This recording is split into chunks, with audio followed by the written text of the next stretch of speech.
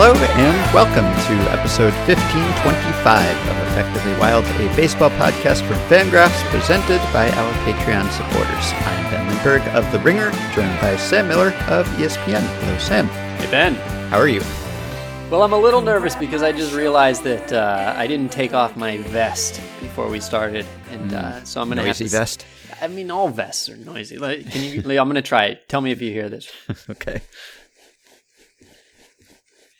How's that? I heard it, but if you hadn't warned me first, Can you everybody might have been able to slip it off. You vamp, and I'm going to just undress. All right. Fully? Go ahead, Ben.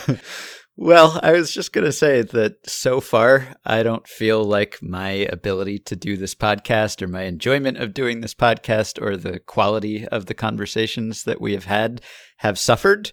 That may change as we go longer and longer without baseball. But in general, there are still people I want to talk to and books that come out whose authors we want to have on and emails we want to answer.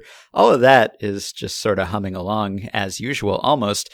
But for me, at least, the banter is what I've been missing. I've been kind of running on fumes when it comes to banter because I'm just not interacting with baseball as part of my day the way that I normally would at this time of year. And so I'm not really writing about baseball right now, so I'm not thinking about it as much as I normally would be. I'm obviously not watching it, and so the little observations that I might make or things I might hear on a broadcast that spark something that I might want to say in the podcast, not getting those anymore. Probably reading a little less baseball content on the whole, although still reading quite a bit. And so I'm just not coming up with just sort of random things that I want to say, want to get off my chest. So the main topics still got them, but just the sort of casual stuff that always comes up when baseball is going on is not really there for me anymore. Yeah, no, I feel you. I can dig up some banter. If you have banter, that's great. All right, well, let's see. I'll just off the cuff, I'll throw some banter at you because I have been consuming, I would say, a roughly normal amount of baseball content. So let me just say first of all that I wrote an article that ran late last week on every Major League franchise's most social media ready moment in franchise history. And so going back to 1900, I'd sort of told the story of baseball history through these moments, through these events, through these scandals, whatever they may be, that I thought would have been huge if they had happened in the modern world. But of course, most of them happened before the modern world, and so some of them were small deals, some of them were huge deals at the time. But you know, there was no way to tweet about them. And as I was doing it, I mean, I was continually thinking that you don't really know. Like, you think you know that something would be big on Twitter, but you don't really know until if it doesn't happen. Yeah. And I mentioned it at one point that like most franchises, particularly the original franchises, have like many possibilities that would have cleared the bar here. That I picked the one that was not necessarily the most social media friendly, but that I wanted to write about, or that I thought would introduce some novelty, or that I wanted to kind of have a balance and all those sorts of things. And I gave as an example a list of things that I did not write about the Dodgers that I could have written about the Dodgers, and listed among them was sack of flour falling from the sky. Yes. And when I wrote that line, I thought, does that really qualify? Should I include that in this list of things that meet the bar? And I thought about it and I said, yes, sack of flour falling from the sky in the middle of a game would definitely be like an awesome time on social media today if it happened today. But I didn't know. It couldn't be tested. We would never know if it really would have been, except then today, Pedro Mora actually wrote about the sack of flour falling from the sky at Dodger Stadium in 1971. He talked to people who were there. He dug through the archives. He did a deep dive on this. And I feel like it was a pretty, I mean, you saw that this was a thing. I saw multiple references to it throughout the day from various people. I got off of my butt and retweeted it. And in fact, I think that it justified the thing. And, this was a great story, not just, really what made it amazing. And I think this is the power of social media a lot of times, is that what made it amazing is not that a sack of flour fell from the sky. which I already knew. And to be honest, I was somewhat interested in the details of the sack of flour coming from the sky, but not that interested because I know that it had never been solved, and I know that the hypothesis has always been that it was a low-flying plane. And I mean, I learned a lot of good details about like how it wasn't investigated fully and what they think happened and how it happened on the same day as a major plane crash, and maybe the FAA was distracted and all these things. But really what I learned was the twist, this incredible twist that Pedro just drops in the middle of it that I had never heard, and that it took Pedro digging up all the archives to discover. And that, should I give the twist? Yeah, I don't know the twist. I haven't read the story yet. The twist is that when the sack of flour fell from the sky, people at the stadium were also distracted by a chicken on the field. But that's not even the twist, okay? There was a chicken on the field. Pedro knows this because it was in the next day's newspapers. But the twist is that none of the people who were at the game who remember the flour remember the chicken. The chicken has been completely erased from everybody's memory. The chicken is the Sinbad Genie movie. Or no, I guess the opposite, because it did exist, but no one remembers it. Who was there? And he asked everybody, and they don't know it. They don't remember the chicken. But at the time, the chicken and the flour basically shared the headline. Over the course of 50 years, our priorities, what we thought mattered, what our memories, I guess, cold from, not mine, but what their memories cold from the experience, left the chicken out and held the flour tight. And so, it was amazing. I feel like this has been there's two kinds of sports articles right now. One is the newsy things, where people are trying to figure out, when are we going to play again, and who's streaming their video games where, and things like that. What's happening, right? The new stuff. But then also, you've just got a ton of writers who are just emptying those tickler files. And it has been like a golden age for tracking down some little note that you had wanted to track down, I think. And there's been a bunch of good articles of that nature, I think. Yeah, I think most editors' instructions everywhere are basically just like, whatever your weird idea is, let's do that. Let's do it. Because we got nothing else. Yeah. So, yeah, all the routine stories about so-and-so's elbow is barking or whatever, no one's writing those right now, really. Well, unless it's about Noah Syndergaard or Chris Sale or someone. And so, yeah, you have time to do a deep dive into the newspaper archive and discover the chicken. This was a 1971 incident, I should say, just for anyone who's wondering if they somehow missed a sack of flour falling from the sky within a few recent seasons. It was a while ago. Yeah, hat tip to Hang Up and Listen, who did Afterball on the sack of flour about 5 years ago. Yeah. One problem is that I think it's hard to predict what would be big on social media because, for one thing, some things that were mysteries then and remain mysteries now might just have been solved. Like someone might have had their cell phone out and was taping something from the upper deck and caught someone, I don't know, throwing the flour, or caught it falling from the sky from the plane. Everything is caught on camera somehow, or who knows, StatCast could have tracked the sack of flour now. I don't know how it would have been different, but it seems like it's harder to have these sorts of mysteries maybe now. I don't know.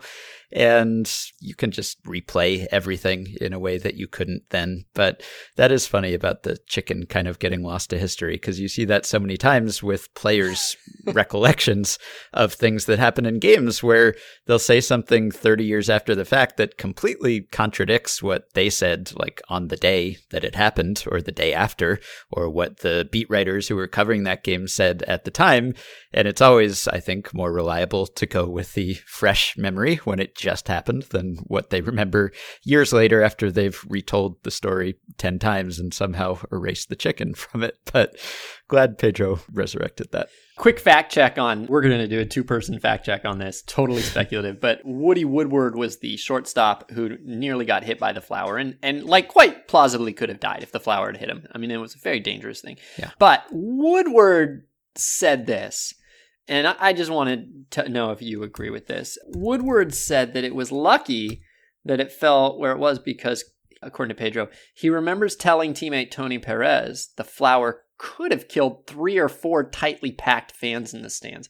Could a single sack of flour kill 3 or 4 fans at once. I can't imagine. No. How big could the sack be? How small are those fans? Yeah. I got a 50-pound sack of flour today. Oh my gosh, Ben, we've been baking so much in our house. Like, that is my daughter's big quarantine thing, is baking, and she is like taken over. She's just baking all day on her own. It's amazing, fantastic. I am expecting a delivery of cookies in the middle of this podcast, and we've run out of flour and we couldn't bake anymore, and we happened to be delivering some cake pops to a friend, and said, well, this is probably it. This is the last flour we have for a while. And she said, oh, well, my husband's at Costco right now. She texted, buy Sam flour. And a 50-pound sack of flour is now in my house. I didn't know flour came in sacks that big. No, it's bigger than her. Be careful. Don't drop it on anyone. I can understand why the chicken would be phased out of the story over time, because sometimes it makes a story worse when you have two weird things. Mm-hmm. So when you want to say this incredibly strange, unexplained thing happened, then you want to focus on the sack of flour. Whereas if you're also saying, and there was a chicken, then it just almost makes it like a farce and less like a UFO. And also, wildlife on the field is not that unusual. A chicken on the field is unusual, but we're used to cats and squirrels and other types of birds. And so the chicken, I don't know how it got there, but I can imagine people do have chickens as pets, right? I've seen that from time to time. So that's a little less inconceivable than the sack of flour. Yeah. All right. Before I move on from that, do me a favor, everybody, and go read my article, because I have an arbitrary number that I want it to hit in our internal metrics. So everybody just go do me a favor. Read that article. I'll link to it. All right. I have one more thing I can tell you, which is the 2001 World Series. You remember that was the Yankees and the Diamondbacks. I remember it very well. Painful for me. And I mean, these are things that I knew, I'm sure I knew multiple times, but I got to discover them anew today while I was going over that World Series. Of course, everybody knows that Byung-Hyun Kim blew 2 games in a row. And you might even remember that he had thrown a lot of pitches in the first one. Well, so the first game, game 4, which is the one where he gave up a 2-run game-tying homer in the 9th, and then he gave up the Mr. November home run to Derek Jeter the next inning. The home run to Derek Jeter came on his 61st pitch as a closer. And then the next day, he blew the game by allowing a 2-run home run. The next day, Ben, Kim was pitching the next day. Yeah. After throwing 61 pitches. And so he gave up the game-tying home run on the 15th pitch. So they had him throw 61 pitches in a day, and then he came back the next day. All right, but then the more famous pitcher coming back on no rest on the Diamondbacks in that series was Randy Johnson.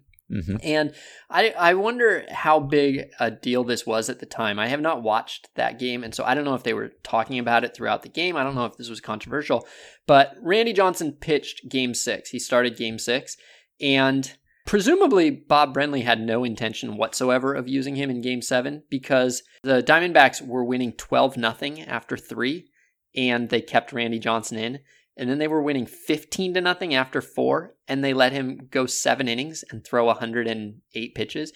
And so the next day, 104 pitches. So the next day when he comes back on no day's rest, which is so incredible and like one of the great moments in modern baseball postseason history, and he gets 4 outs and he's fantastic and he gets the win and he wins the MVP.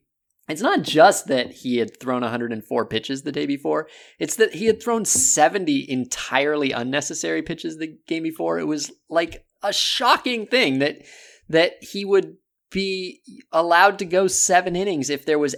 Like, do you know what I'm saying? Like, either they had some inkling that there was even a 1% chance they would go to him in Game 7, in which case it is incredible that they would let him throw 7 innings and 104 pitches. They should have pulled him after 33 pitches in the 3rd inning with a 12-run lead. At the very worst, after 47 pitches with a 15-run lead in the 4th.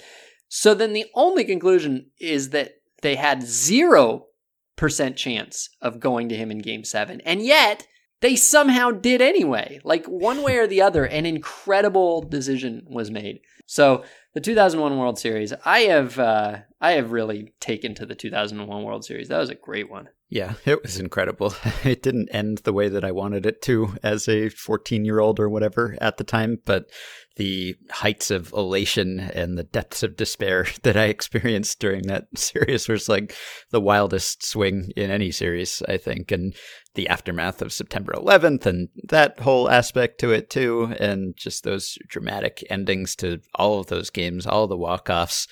What a series. That was just amazing. I'd like to go back and watch that entire series. Maybe not Game 6, but every other game was something. The Kim thing fits into a theme that every World Series I've been going over these, like I said. Like I just said, and like I previously have said, I'm going over the World Series for a project. And the thing that keeps jumping out to me is in every series is the poor pitcher who pitched really well and then was left in longer than he should have been in, and then through no fault of his own, other than that he threw the pitches, his manager just trusted him a little too much, and he was out there when he probably shouldn't have been, and then he gives up the thing and is the GOAT. And so we talked about this with Charlie Leibrandt when we were going over old manager World Series decisions last week, maybe 2 weeks ago. And so to recap, Leibrandt takes a shutout into the ninth inning, up 2-0 in a World Series game. His closer, the ace closer, Cy Young candidate closer, is warm in the bullpen, but his manager leaves him out there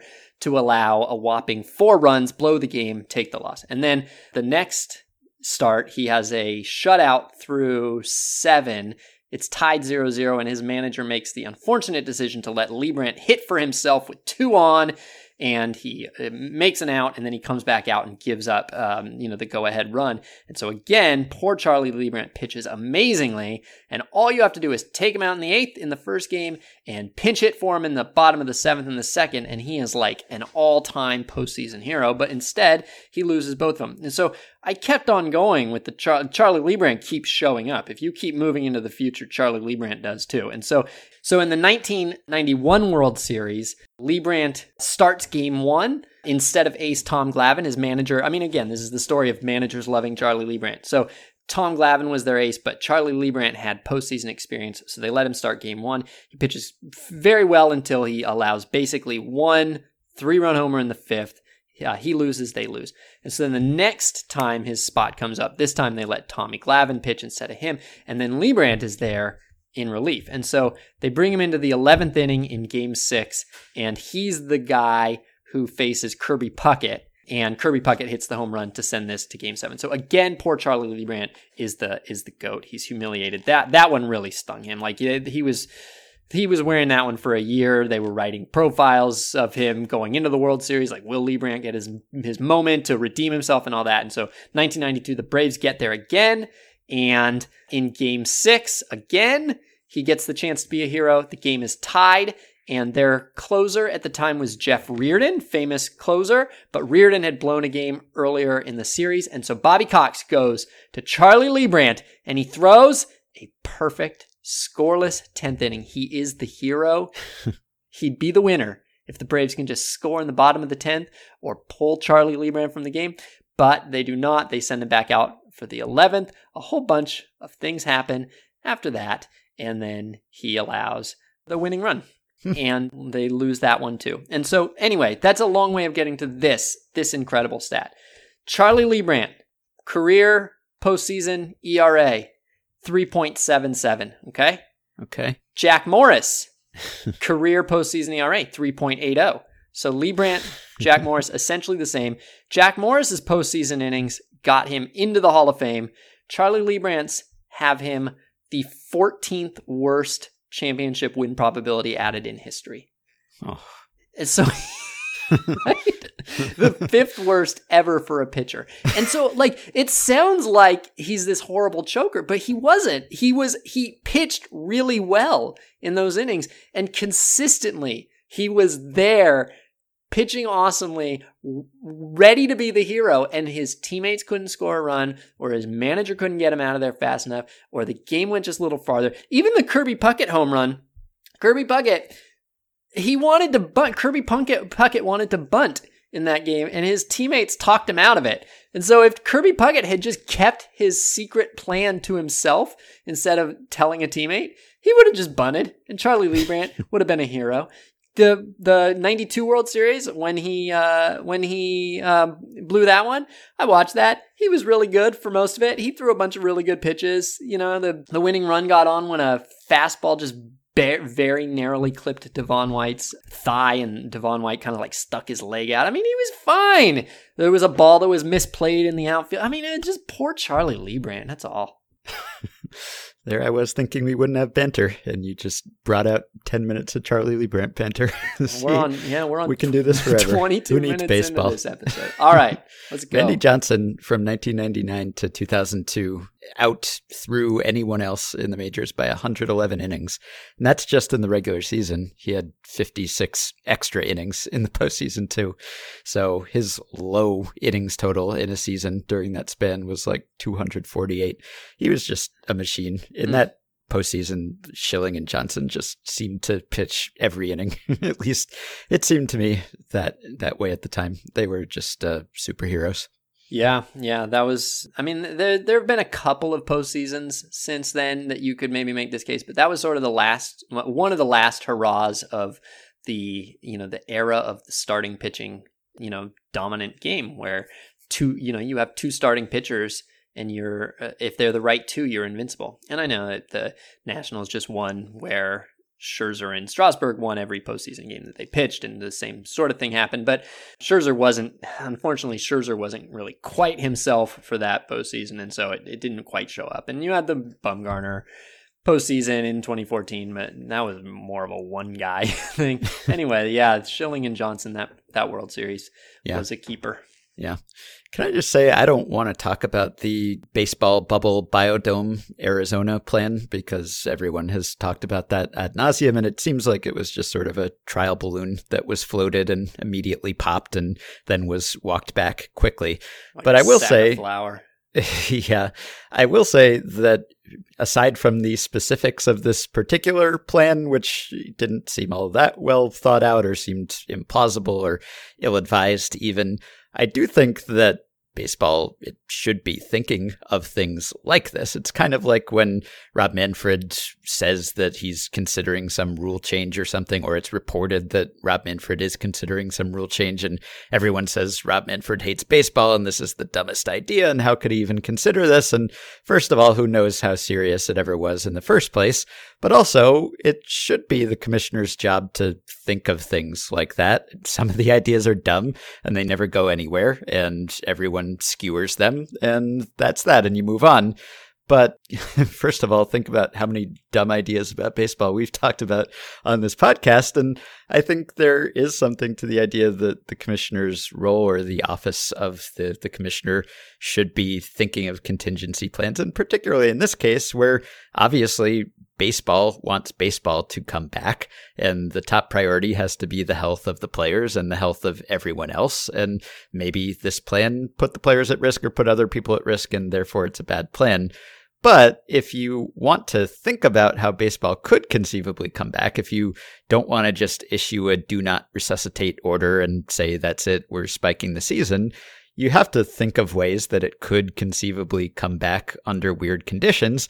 And you have to try to project what the world might be like at that point, because we sit here now when we're all stuck inside our houses or apartments and we say, how could we ever imagine someone doing something outdoors again?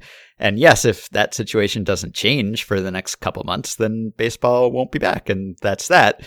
But I think if you're MLB, you have to imagine a world where those restrictions have relaxed a little bit, to the point that maybe you can't have fans in the stands, but you could put players together. Again, I'm not saying that the specifics of this plan made sense, but you do have to, I think, consider some plans that sound silly in the moment, because 2 or 3 months down the road, when you would actually be putting those plans into action, maybe they will be a little bit more plausible, or at least through thinking of those things, you might come up with something that is workable. So I feel like you have to go through some dumb ideas if you are determined to bring baseball back safely, if that can be accomplished, if the pandemic actually proceeds in a way that will allow that to happen. So this plan. I understand all the criticism and think it's justified, but I'm kind of happy at least that baseball is thinking about these things. Maybe the mistake was letting it be leaked or letting it get to the point that it was serious enough to be reported. But just the idea of how could baseball come back? What would that look like? I don't really begrudge them that.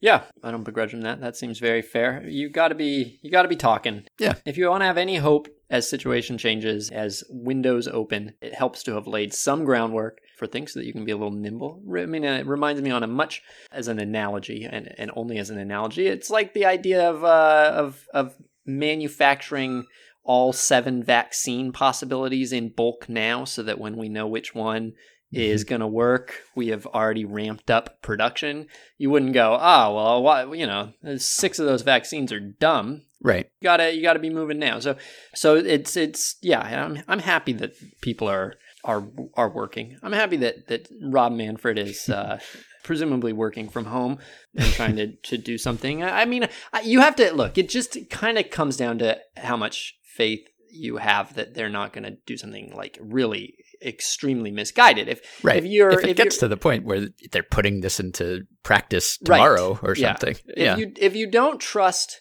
the institution to stop a dreadfully bad idea once it picks up momentum, then I think you could say, I don't even want to hear the start of your bad idea. Like I don't right. I don't even want to hear you start that sentence, because I know that I'm not going to be able to shut you up in the middle of it. And so if you don't have that sort of trust in the institution to be, prudent and responsible, then it's true. Like any move toward a possibly dangerous situation might seem scary. If you think that, there's a lot of veto points and that there's a lot of people who would presumably be trying their very best to keep everybody safe, then we're just talking here, or they're just talking here. And I would lean toward that interpretation of it for sure.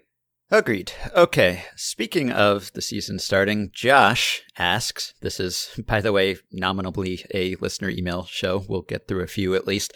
Josh says, the question is in response to the recent conversation on the show about a possibly shortened season and how that would make the outcomes even more noisy than usual relative to true talent. If there were temporary rule changes put in place in a much abbreviated season to try to better reward the good teams, what would they be? This is assuming that anyone would want to reduce the chaos. I don't think I would, but back to the question. I think you all recently discussed a question about restarting the batting order every inning, but wouldn't that just reward star players more than talent throughout the roster?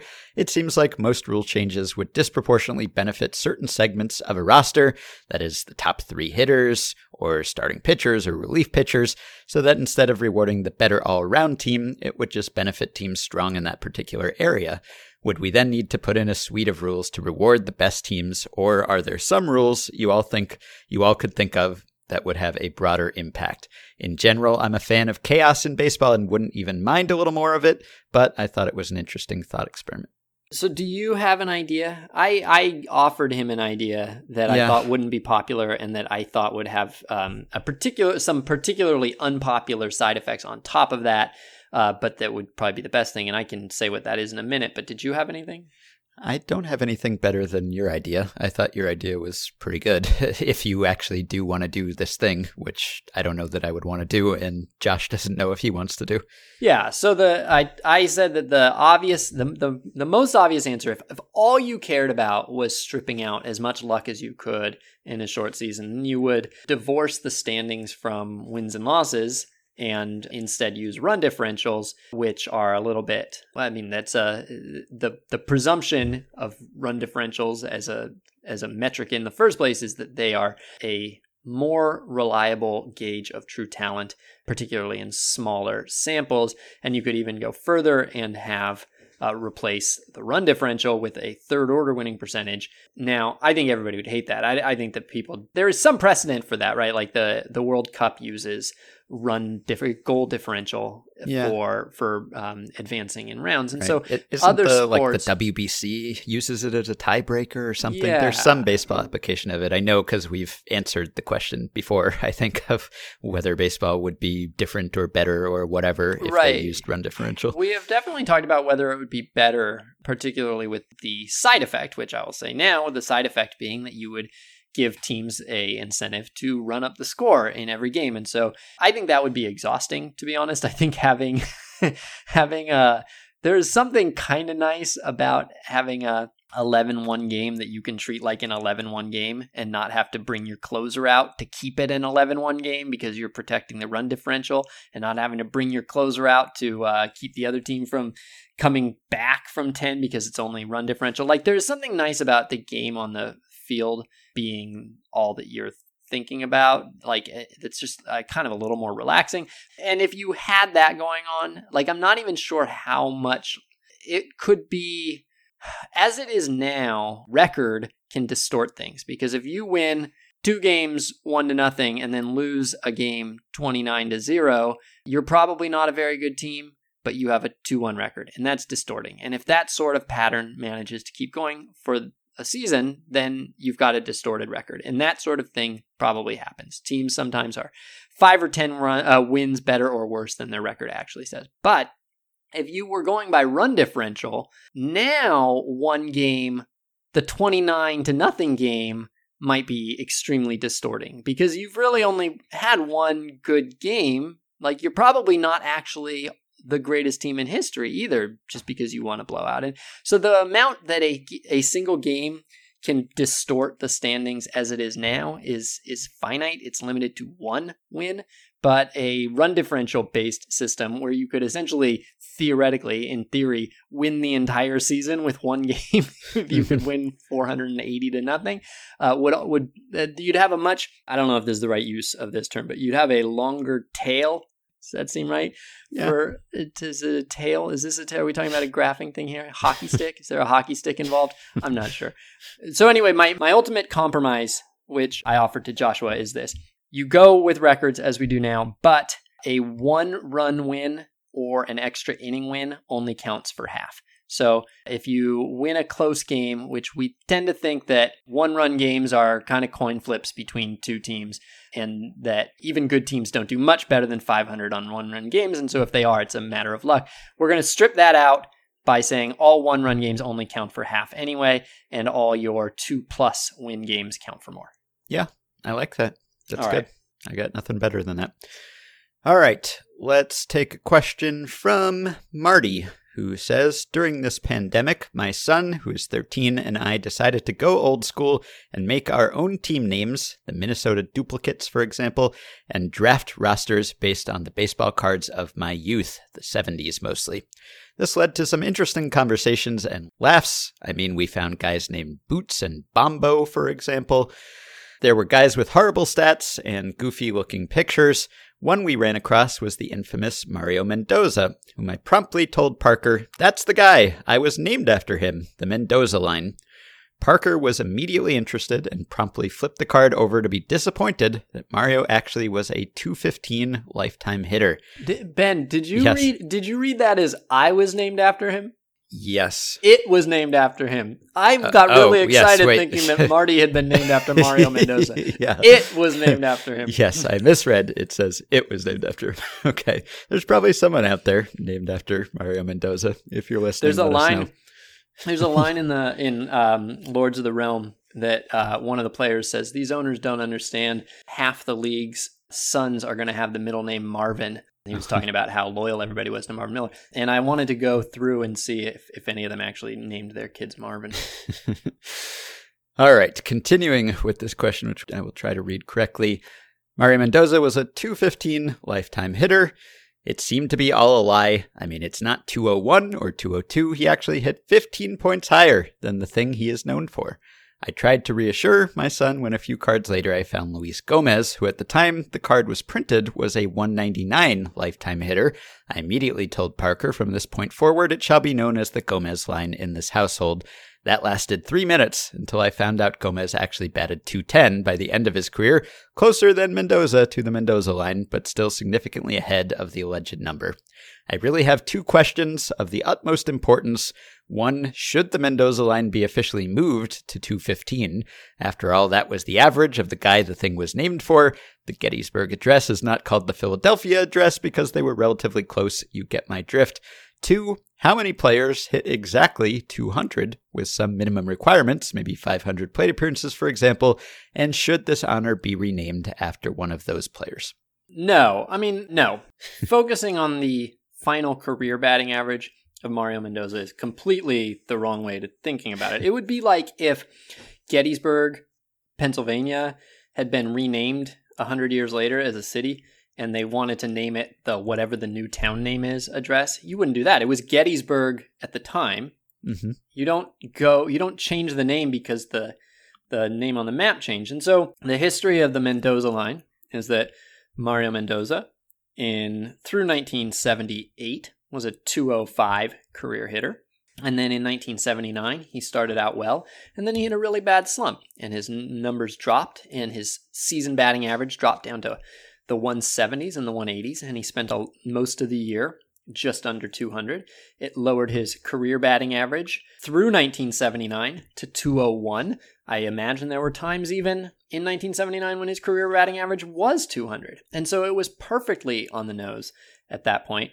And the fact that Mendoza hit 245 the next year, it was unknown to the namer of the Mendoza line. Mm-hmm. And the fact that he hit 231 the year after that, and that those two seasons raised his career average to 215, is inconsequential. The Mendoza line was named for Mario Mendoza in 1979, when it was, in fact, the line that Mario Mendoza was fighting with.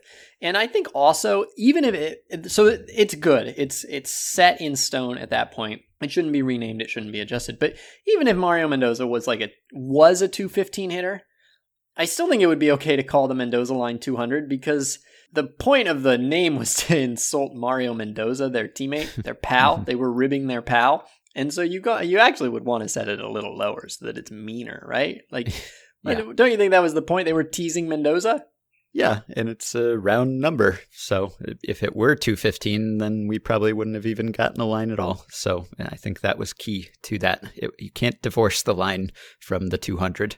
And 215 is not as pathetic. It's not as good an insult or a joke. So no, it has to be 200. But I guess we could come up with someone who has hit closer to 200 as long as they didn't deviate from it for large portions of their career. Like Mendoza finished strong, as the question indicates. So he batted 245 in his second to last substantial season, and then 231 in his real last substantial season, and that pulled up his average. But yeah, to his contemporaries, it was a fair thing to say. And you just noted that you don't want to deviate too much from it. And Mendoza is perfect for this because he didn't. It's not like he hit 280 one year and 112 the next year and it averaged out to 200. These are his batting averages in the 6 years of his career up to that point. 221, 180, 185, 198, 218, 198. So he was definitely around 200. He wasn't just a 200 hitter. He was always around 200. Mm-hmm.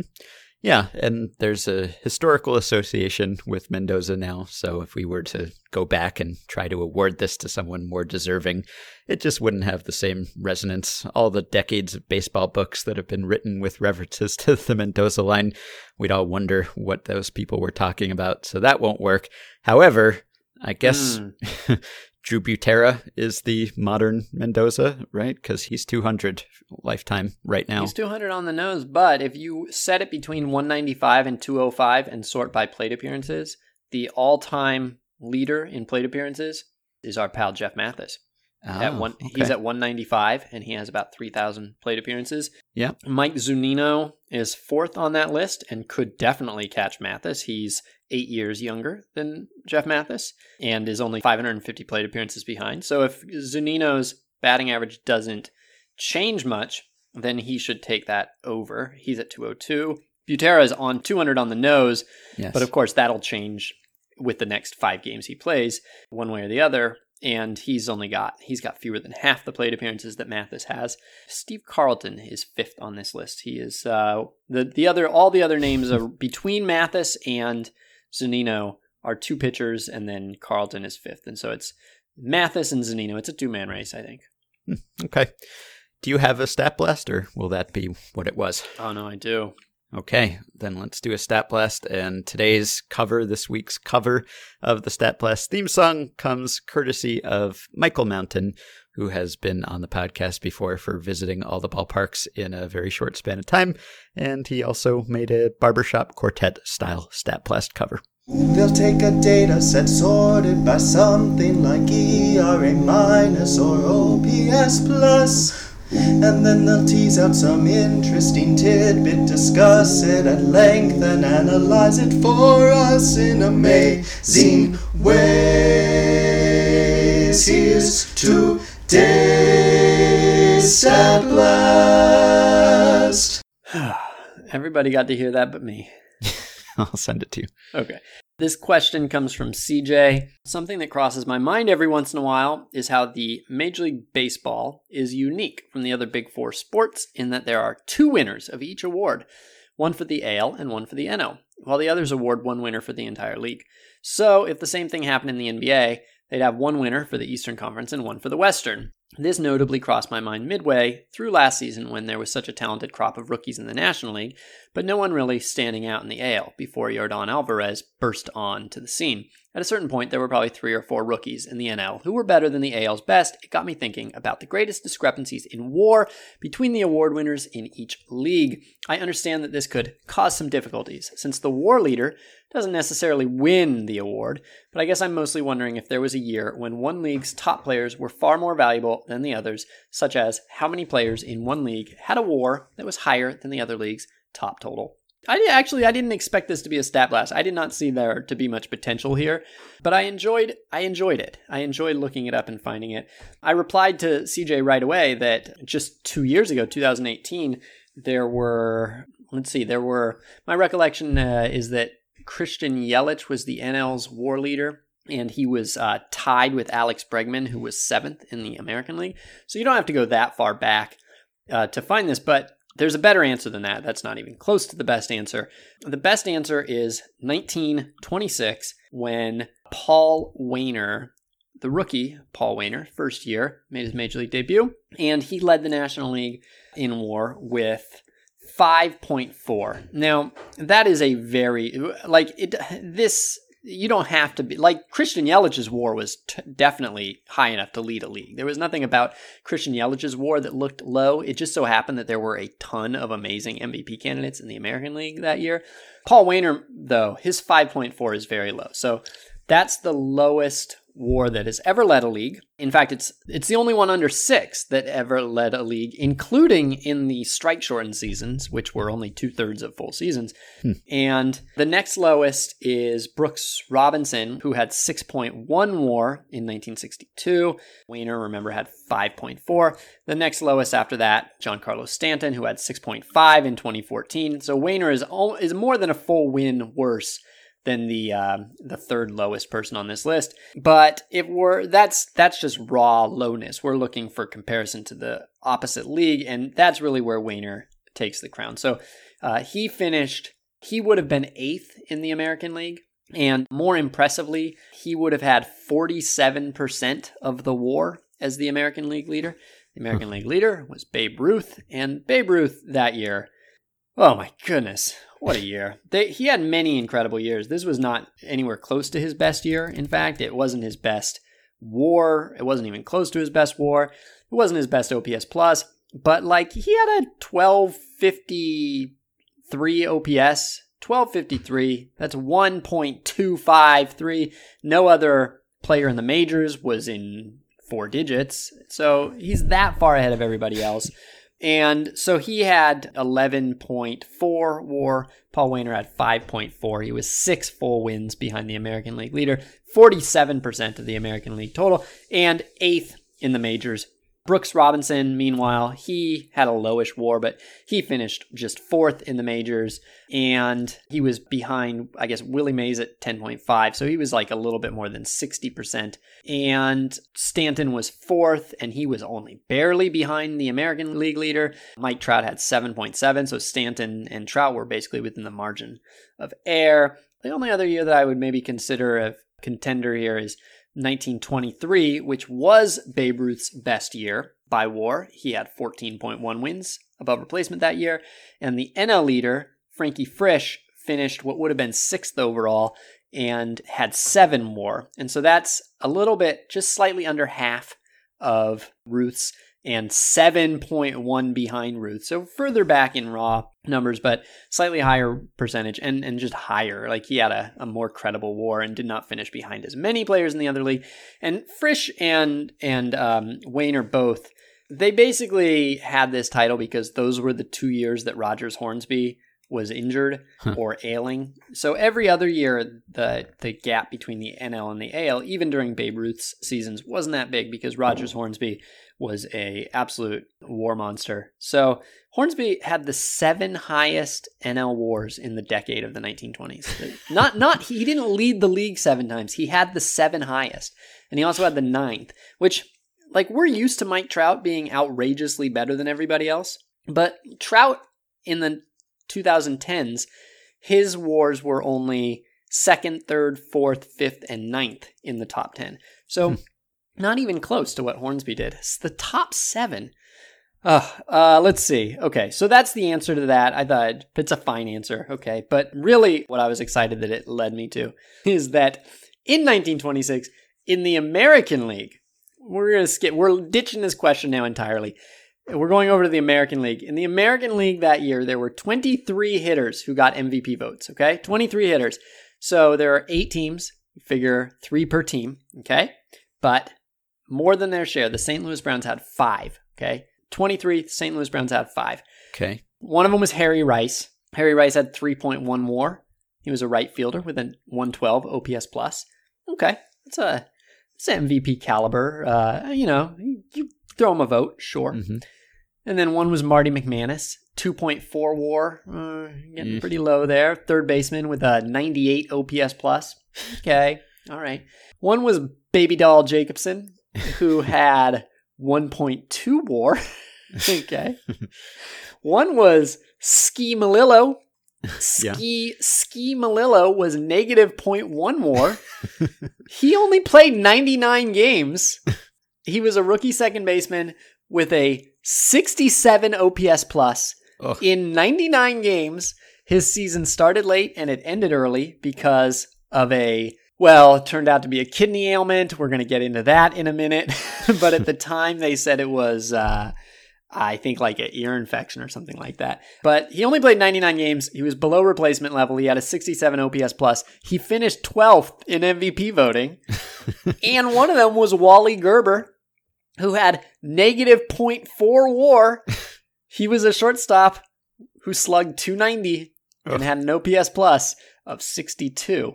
So they had 5 MVP vote getters, way more than their share. They finished 7th that year out of 8 teams. It's not like they were a winning team and they had to find heart and soul to reward in the MVP voting. The Browns were horrible. And they just, people were throwing votes at everybody who put their jersey on. I don't understand this. But now, finally, to cap this off, you have to hear about Ski Malillo that very year. This is his very first line from his Sabre bio. It might be my favorite first line from a Sabre bio. It sounds like a parody of Popeye, but the doctor was deadly serious when he told Oscar Malillo in 1926 that if he wanted to live, he could eat nothing but spinach. And so he did. He did. Here's a quote. They told me to eat nothing but spinach for the next few months if I wanted to live. I tried to talk them into letting me have a steak, spaghetti, ravioli, or goulash once in a while, but they said nothing doing. When I told them I couldn't stand the monotony of spinach 3 times a day, they told me I could have some variety by boiling it for breakfast, making a salad of it for lunch, and baking it for dinner. There is some speculation that Popeye is actually inspired by Ski Malillo. He kind of looks like Popeye. He predated, his spinach thing predated Popeye by a few years. Well, it worked. He didn't die. He didn't die. He was an MVP contender. Finished 12th in MVP voting. Huh. Spinach is healthy in moderation. Maybe not exclusively, but I guess they had the right idea. Yeah, he hit 1 home run. Huh. I bet I know what he ate before he hit it. Wow, I want to know the story of the 1926 Browns now. Yeah. What was so valuable about them? They must have just had a bunch of Homer writers. I don't know. Someone will write and tell us the secret story of the 1926 Browns and their MVP votes. I look forward to reading it. All right. This should be quick. I think Corey says, question for the podcast. Caveat, extremely Homer question, but maybe weird enough for Effectively Wild. Given that 2 of the 3, maybe most promising White Sox seasons in my lifetime, the last 30 years, were canceled or delayed for some reason, 1994, 2005, or 2020, are the White Sox the most cursed team in Major League Baseball? Extra points, never made a wild card, haven't been in the postseason in consecutive seasons, are owned by Jerry Reinsdorf. He hasn't even mentioned the Black Sox, which seems like major extra points if you're talking about cursed franchises. But I think there might actually be some merit to this because of the franchises that had notably long World Series droughts, the White Sox don't get nearly the credit of the Red Sox or the Cubs. They don't get any of the identity that the Red Sox and Cubs derived from their long droughts. The White Sox World Series drought was longer than the Red Sox drought, right? I think that's true. I forget the math, the arithmetic, but that's true, I think. And yet, whoever talks about the White Sox breaking that streak, and whoever really talked about the White Sox as lovable losers, or in a way, if you're known as the cursed team, at least you have something to hang your hat on. You're the cursed team that all the fans can say, oh, we're the long-suffering Red Sox fans or Cubs fans. And the White Sox don't even have that, or didn't even have that. And so I feel for them. And I don't know if it's because they didn't have as many close calls and heartbreaking, memorable moments where they came close and didn't make it, or because they weren't quite as terribly consistently mismanaged as the Cubs for decades and decades. Or maybe it's just that they were overshadowed by the Cubs because they were in the same city as this other team with a super long World Series drought. But it seems to me that if you're going to not win the World Series for decades and decades, you better at least get a real team identity and some fame out of it. And the White Sox just didn't even get that. So I say Corey is onto something here. Yeah, I'm going to just, though, point out that the reason that they aren't as famous, that their droughts weren't as famous as the Cubs and the Red Sox, is that the Cubs and the Red Sox had curses. They were perceived as cursed. The White Sox didn't get as much attention for their drought because they were not seen as being cursed. Right. And so how can you say that they're the most cursed franchise? In a way, that's the worst curse of all. You don't even have lore to go with it. You don't even have a story. It's just, yeah, we're bad. We never win, and we can't even romanticize it. At least you get the curse of the Babe or the Billy Goat or whatever. It's sort of silly, but it's something that people know about your franchise. If you're just losing and you don't even have a good story to go with it, then what did you even get out of all that losing? Nothing. Yeah. I can tell you that White Sox fans feel a great sense of grievance that they don't get. They should. That they don't get more attention for their curse-breaking World Series. There's a real sense that the 2005 World Series was not a national healing moment the way that the other two were, that it is not remembered as all-time classic World Series, that nobody can really like remember where they were the night that the White Sox won, and that they don't replay those games on like classic TV and things like that. Yeah. So, I mean, and again, feel it. And that's because it was just an unspectacular series, right? I mean, it was a sweep, and it wasn't the classic 2016 World Series when the Cubs won.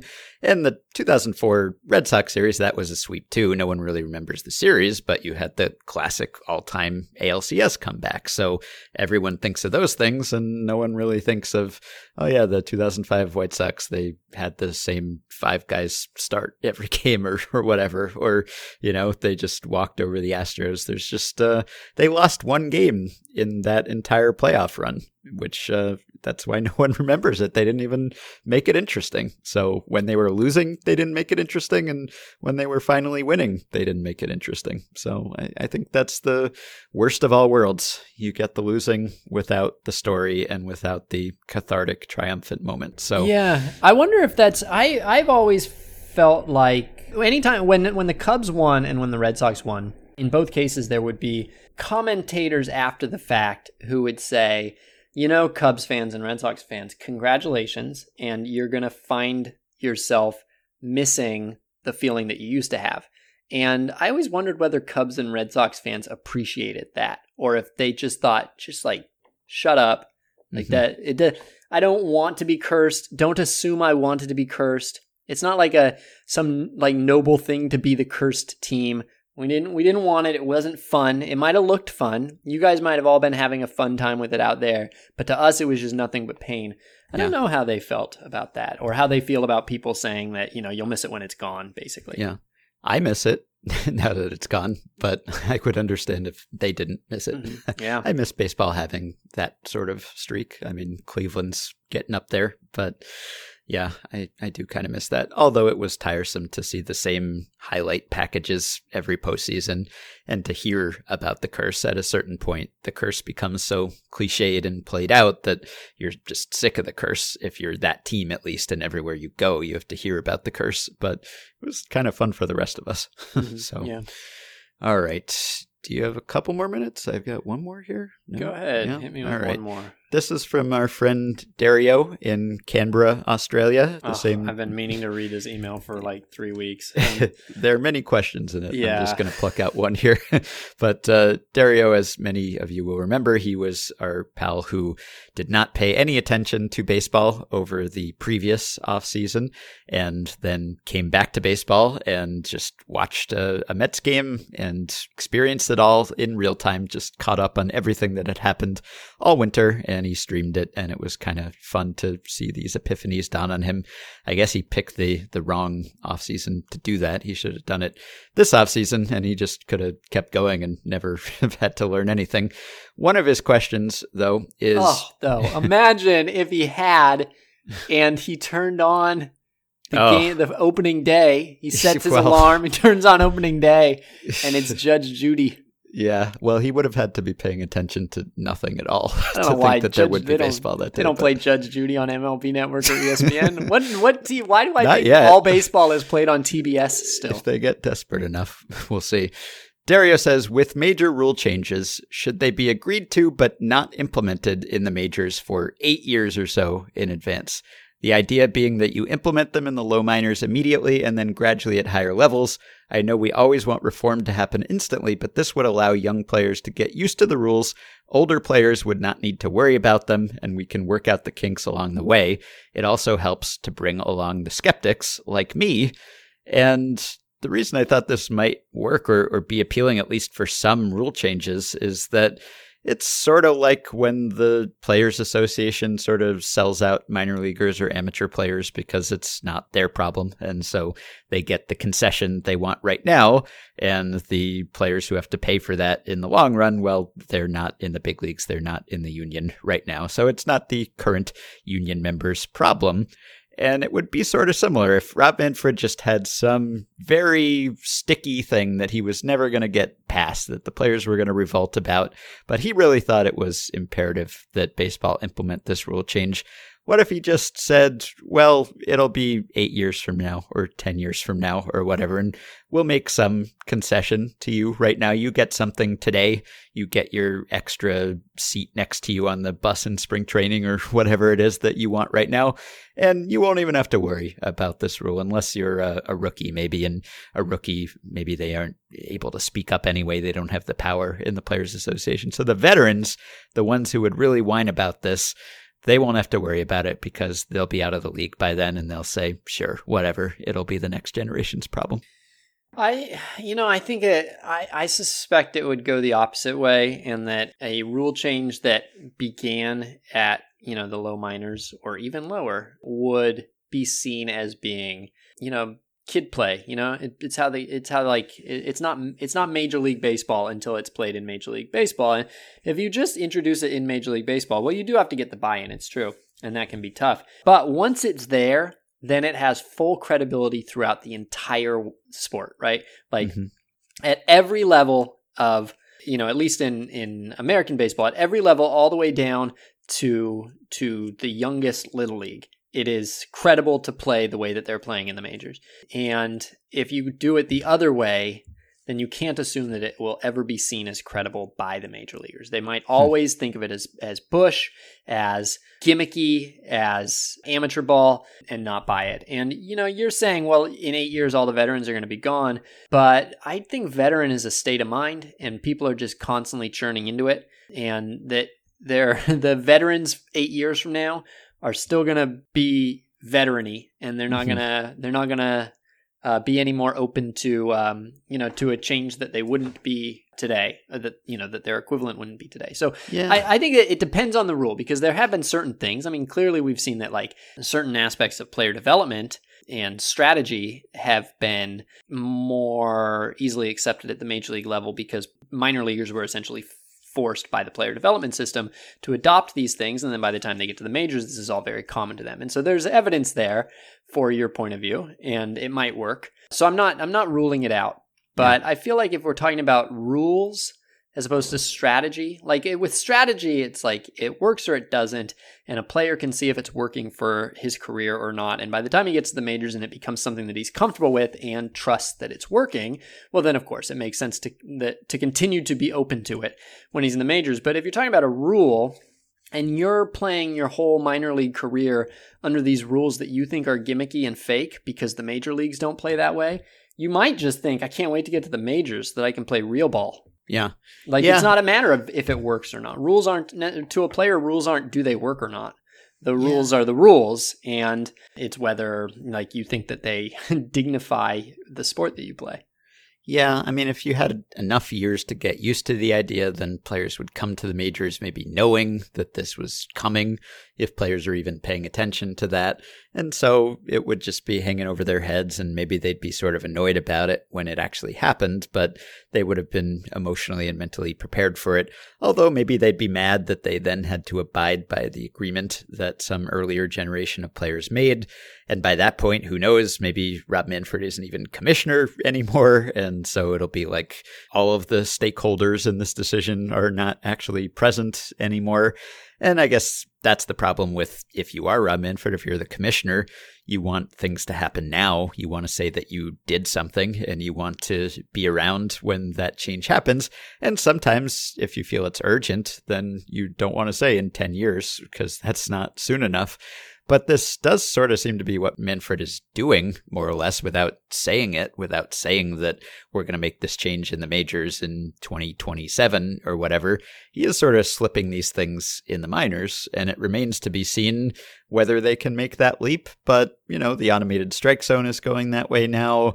The extra innings rules, the pitch clock, for instance, all that stuff is getting up there in age now, and maybe after a certain number of years, no one would really even care, because every major leaguer would have played under those conditions in the minors. On the other hand, you don't really have big leaguers coming up and saying, boy, I missed the pitch clock. How are they even playing without a pitch clock? We've been doing it in the minors. It's much better baseball. I never really hear anyone say that. Maybe the young players are just afraid to speak up about it because they don't have that standing in the clubhouse, but you'd think that they'd get used to the idea, unless they think, well, that was the minors, as you were just saying. They associate it with their minor league bus sitting experience. I was just going to say, it might be no different to them than actually the experience of riding a bus, where they ride a bus for 7 years and then they get to the majors and they're like, boy, this plane doesn't feel right. I missed the bus. They think of the major leagues as Plainville, and, the minors as bus town.